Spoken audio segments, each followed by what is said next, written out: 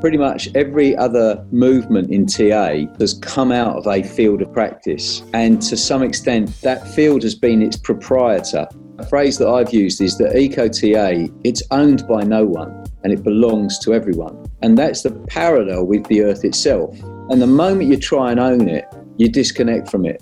It belongs over all fields. And that has huge appeal to me, that this has come out of the no field, all fields.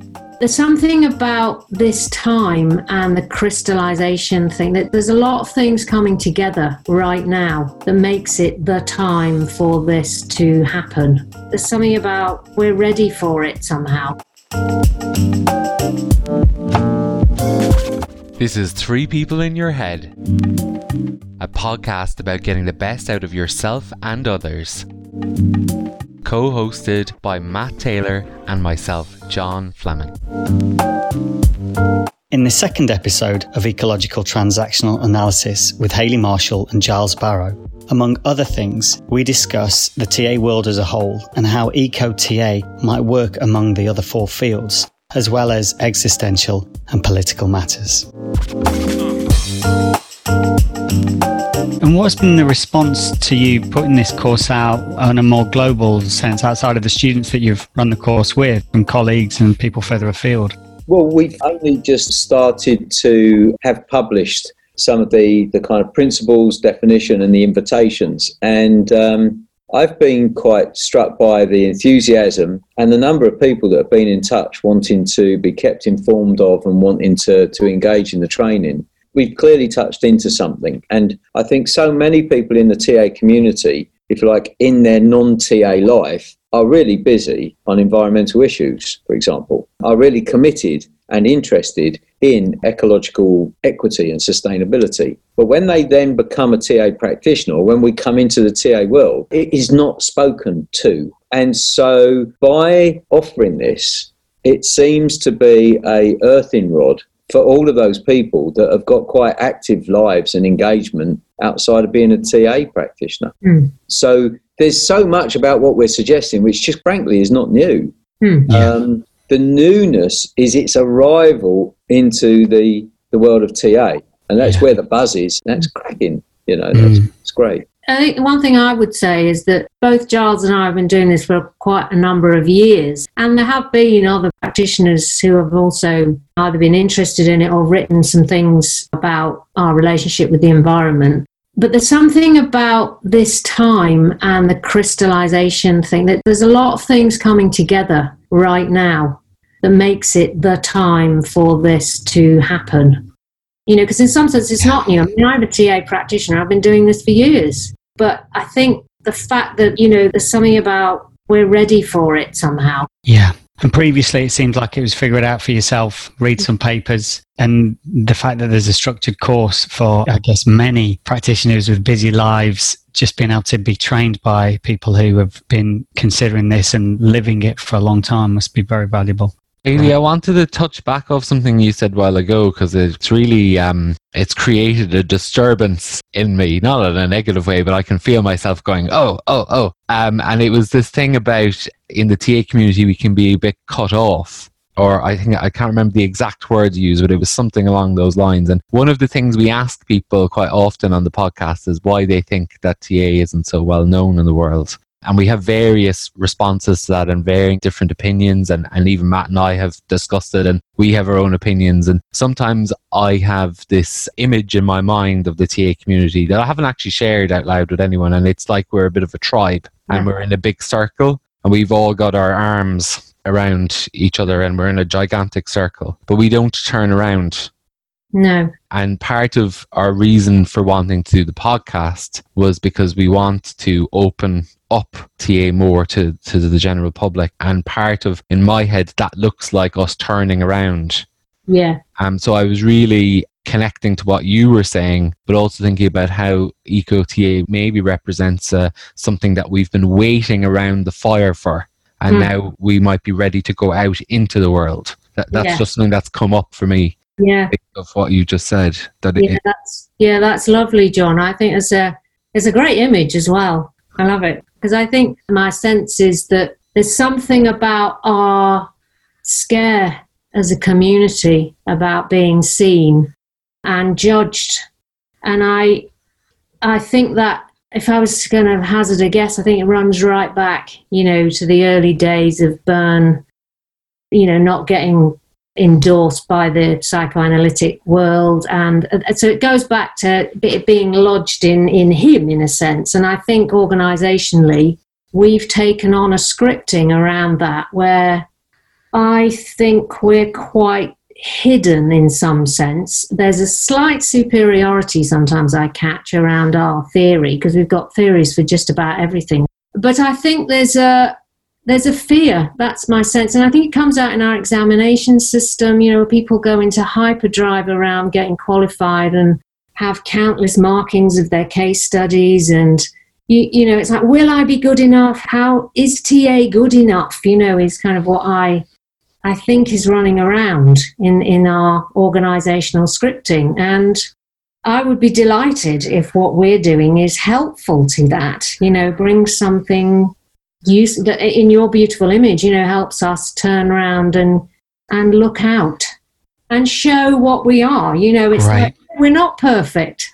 We are perfect, but the fear of being discovered not to be perfect, I think, is partly what's holding us back. And I don't know, I could just be talking completely about myself. I'm aware of that. I don't think so. We had one guest say that he thought there's a big don't belong, that, TA generally has this thing that it doesn't belong in the wider world, which one of the reasons why we started the podcast. Within a year of training in psychotherapy, I just was feeling like, oh my God, this is amazing stuff. And yet you share things about a be perfect. Another guest was talking about how maybe our TAJ could have maybe all of the academic articles that it has, and it is important that it has that, but maybe something more approachable in there as well to mix it up and make that more accessible. But yeah, there are a lot of thoughts like that, I think, around. But I do think there is something going on in the TA world that is possibly shifting. Yes, I agree with you. And I think it's not just to do with what we're doing. I notice with trainees that I train, there's more people going, well, I'm going to write an article. I'm going to do this. Whereas before, a few years ago, I think there was a lot of stopping of that kind of, not in a very overt way, but it's like you had to get permission somehow from someone further up the chain to be allowed to speak. Right. I remember thinking, I don't understand why are we behaving like this? I couldn't work it out. And I think that's easing. I think there are more and more people who are in training who are just joining as colleagues, and we're having conversations like this, which is wonderful. That's what we're supposed to be doing, I think. Yeah. I think it has felt a bit closed down, really. Yeah. Giles, you were going to say something. Yeah, I was going to come back to, I think Hayley said maybe it's something about don't be seen, or maybe it was John, I can't recall. And of course, if you don't want to be seen, if you want to hide, then stay inside. Touches on the idea about the indoor mind. And what might be quite confronting about Echo TA is that we're saying get outside. And that might be quite challenging. But I also think, coming back to your ambition for the podcast, which is about opening up TA, I think actually we've got some great ideas which make complex aspects of being human beings very accessible through the language and so on. And I think that simply going outside doesn't mean abandoning the very accessible ideas that we already have. So coming back to the curriculum and, if you like, what we do on the program, one of the things is to start to look at script, but to consider our script in relationship to what beliefs and decisions do you have about the outside.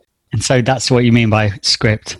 Yeah, so that story I tell about myself, which can apply to, my personal relationships, my approach to work and so on. We're beginning to say, what's the ecological script that you have? Right. And so it's not about abandoning the theory, but it's about expanding or extending it to create this more ecological awareness, which is more than, if you like, a purely relational one. When we were talking about the co-creative earlier, the frame of reference that folks were using was the co-creative space between two people. And that gave rise, if you like, to that whole relational movement in transactional analysis. interested in what gets co-created between people. We're simply saying if you go outdoors, that relationality becomes ecologically informed. So in the turning around, I suppose, coming back to John's play, it's risk being seen and no longer being hidden. But don't leave the gold behind, bring it into, framing an ecological sensibility, which is one of the things we've been trying to do. I think it's worth mentioning, Hayley, that the general frame or arc of the course really followed the rites of passage, a rite of passage process. I don't know if you want to speak on that, Hayley, or... Yeah, the rites of passage process. It's an ancient indigenous process of people effectively going through a stage kind of rite in order to pass from one point in their life to another. So a classic would be, entering adulthood.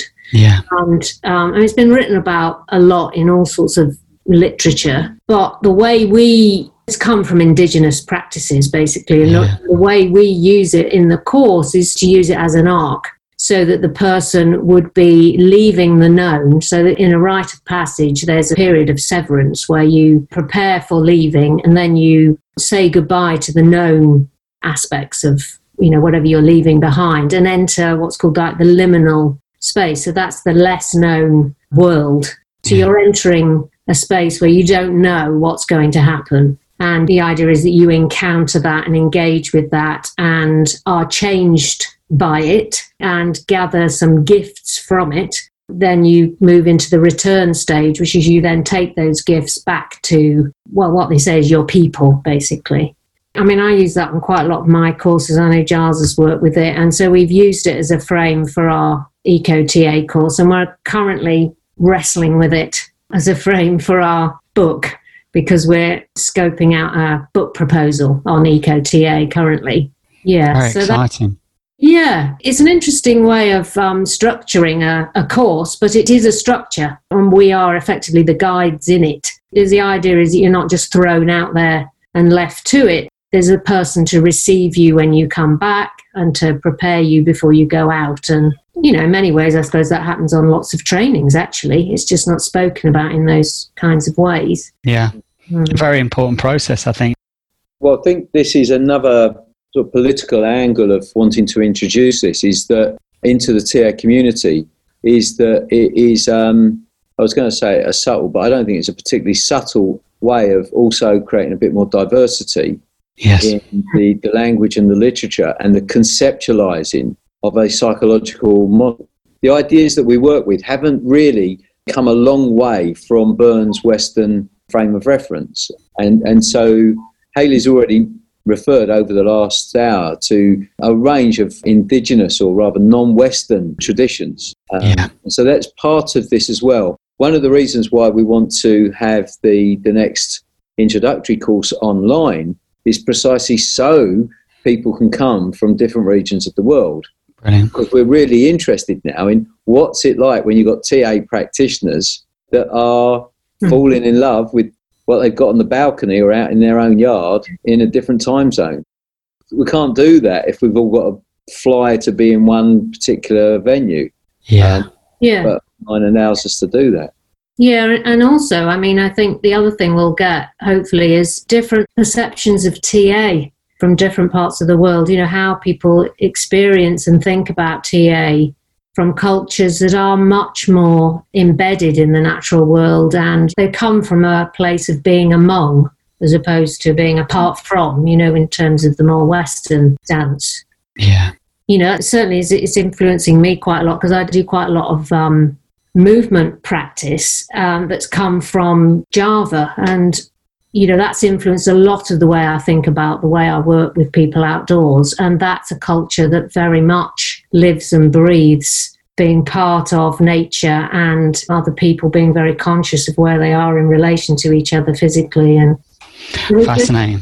We hope to get that kind of mix, don't we, really, when we do this next. Yeah, I think Hayley's just touched on something here, which is where I think it's fair to say we have a different emphasis in the work. Yeah.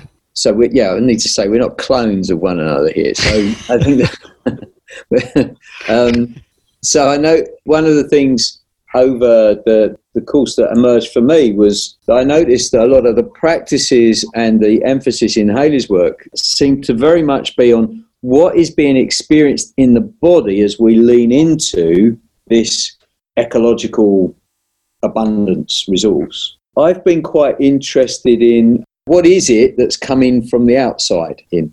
So my interest has been around story, for example, and the power of myth in carrying the connection and the relationship between human beings and the natural world. And that, I want to say, there's something about indigenous which I don't think always has to mean in a faraway place that isn't where I am. I think, what I notice when Haley's talking there about, for example, the experience over in Java, is that there are people who might more typically experience them as being a part of nature. Yeah. But just because I'm not born in East Anglia doesn't mean to say that I can choose to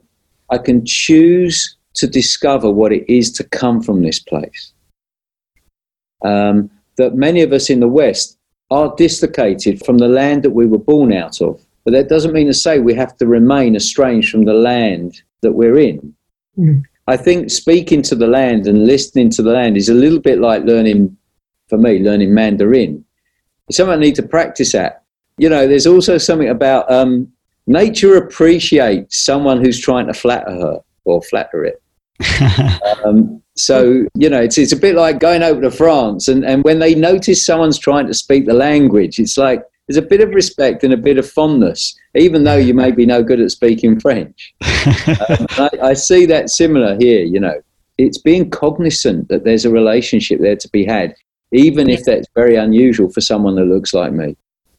Yeah, it's great, isn't it, that? Because it's like, that really fits with one of the things we emphasised on the course, which is about, helping people develop an ecological practice, a way of being, which is around cultivating things like receiving, how you actually receive.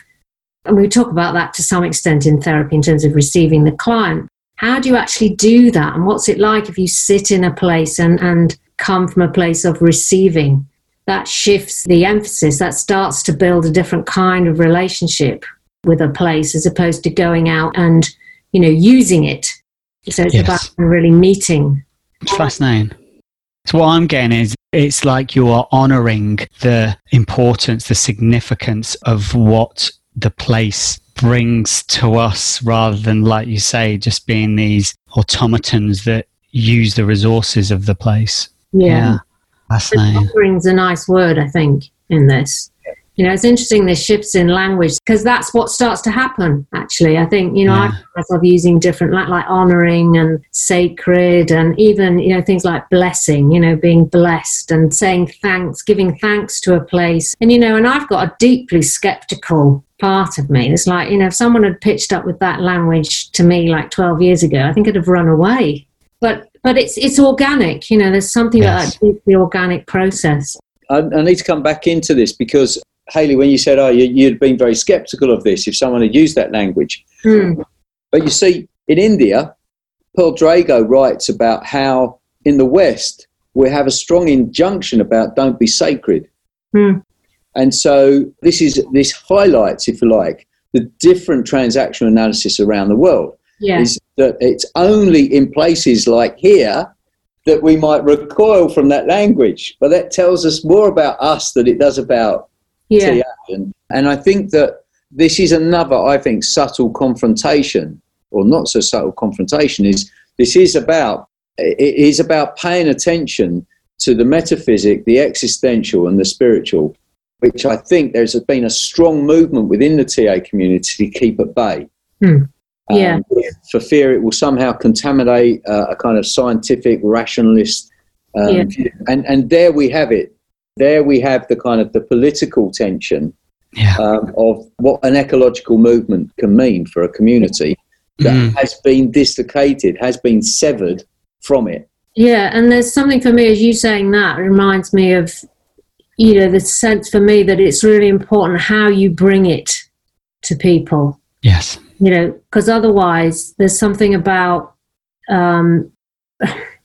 tripping the skeptic wire or something, in folk, and tripping off the kind of parent, if you like, inside of people that are just going to close it down again. And so I think that's why conversations like this are really important, actually, that we actually start having more conversations where people can say, well, what is this? And what on earth do you mean by sacred? How are we going to come to the meeting point? Because I think in a lot of eco-psychology kind of literature and some of the rhetoric around it has been deeply off-putting to lots and lots of people. And also the climate change material, it's like lots of people are turned off by that, and then the message doesn't happen, nothing happens. There's no literature. So, I think language is hugely important in this. And Hayley, I think this is just like a choice piece here, because if you go back to our respective stories, right, I could really hear, you felt what it was like to be trapped in that room, okay? And I haven't. And I know that as I come rushing in from the margins, I will be tripping over all of those wires. I love that. I don't care. You've got to listen to this. And it's so important what you're saying. It's just careful, Giles. There's a wire there. Yeah. Stop talking about that. Or rather, think differently. And I think that there are a couple of processes here, and one of which is something about how do we strategize around this? And that there's an interplay between the pair of us here, which is, we've needed to be checking out, because it's, on the one hand, this is a flower waiting to blossom, and on the other hand, it's like a landmine. It could be either for the TA community, really. I wanted to touch off something you said there, Giles. I think you said it was spirituality, metaphysical, and what was the third? Existential. I was trying to cluster everything up there, Yeah. I was wondering, is there an element of this, though, as well, that's political? I know you said something about political tension, but I mean political in a wider sense, because something that has cropped up a few times in our podcast with different people is that Eric Byrne commented way back around the McCarthy trials, and when he got hauled in, that transactional analysis should never be political. It cannot be political. Now, that may have very much come from his own personal experience and wanting to avoid anything like that. But I find that a really interesting occurrence, because given what's going on at the world in the moment with the Black Lives Matter movement and with the climate change and the need to examine how we're living in the world, there seems to be a calling, at least for me personally anyway, that TA very much needs to be seen to be active politically and not necessarily taking a stance, but contributing to the dialogue. I'm wondering if Eco-TA, as much as you don't want it to be identified as a eco movement, maybe there is a political element to Eco-TA as well, about helping people see that we need to form a better relationship with how we live here and how we use the resources of the natural world. While it might not be a primary drive, it may be a secondary, do you think? Do you want to pick that up, Hayley? Well, I'm sure you've got plenty you could say as well. I think it is a political. I think we're always in the political myself, but I think with this we are making a political statement. It's a form of activism, and it's very considered. I think there's a lot of passion in it, as you've probably gathered in terms of the way we're talking about it, but I'm also quite keen on how you bring, how we bring this to the TA world, but also beyond that, I think is really important to me. It's very, very important that this happens and that people are encouraged to pay attention. The time, as Charles said earlier, the time is now. We were waiting to kind of launch this until the World Conference, and then things kind of went off kilter there because of COVID. But actually, this was the right time to be bringing it to people's attention. And yes, there is an agenda.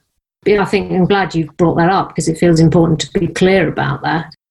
I think in parallel, I'm aware that the social action group within the TA community has found its voice. In Raleigh, the last international conference, that was the key theme. It was around a resurgence of the kind of social justice that had been in the early days of TA.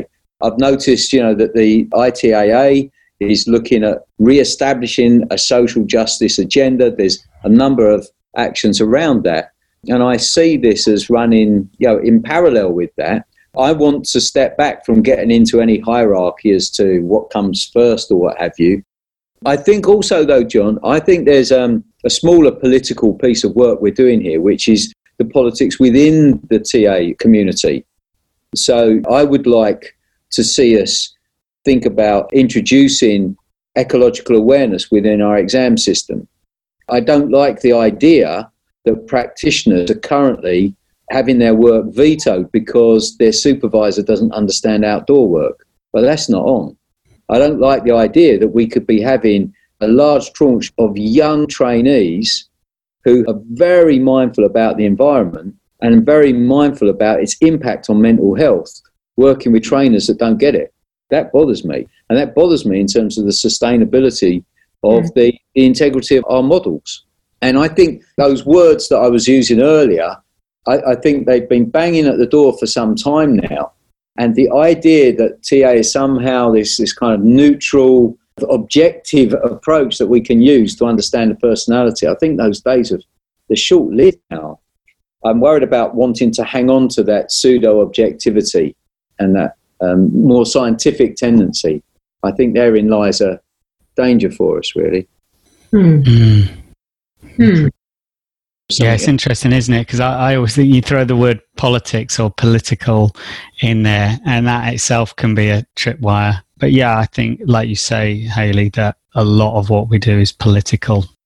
Just going back to being asked about, the take-up of the ideas, I've had lots of really, really excited, positive responses, including like yesterday, where I'm a trainer at Red Kite in Liverpool, and me and my training director were talking about really shifting the whole training program in the ecological direction, which was just delightful for me. And I mean, very, very exciting. And certainly the Burn, which is where we ran the course, the first part of the course. So there's a lot of hopeful responses, I think.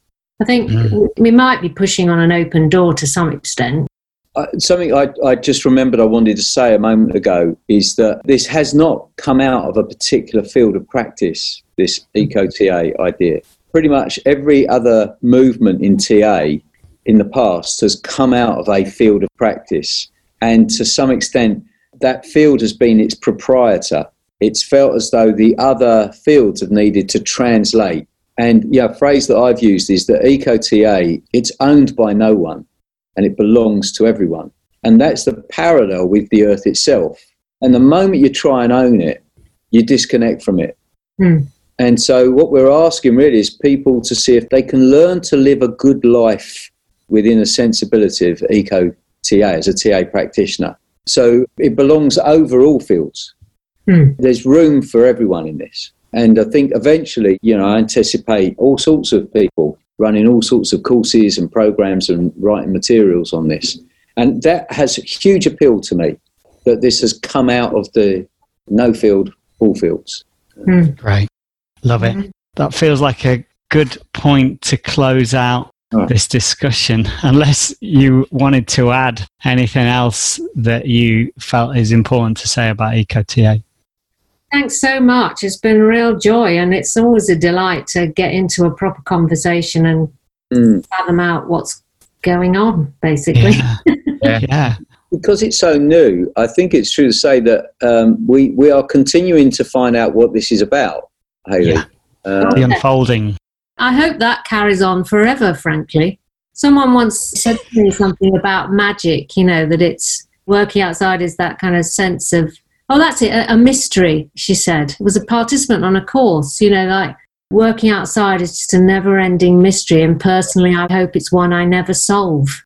Yeah, just such a beautiful thing to say, and it's just captures something for me. So I don't want to know all the answers. That's a great way to close. Wonderful. Thank you so much for your time. Really appreciate it. Thank you very much. Thank you. As always, if you found anything in today's episode interesting, please feel free to reach out. You can visit our website, which has lots of information and TA resources, transactionalanalysispodcast.com. You can connect with us on all major platforms such as Facebook, Instagram, and Twitter. And you can email us at 3peopleinyourhead@gmail.com using the number 3 rather than the word. If you haven't already, please follow us on Apple Podcast and Spotify. And we'd be really grateful if you could leave us a review. Thanks for listening.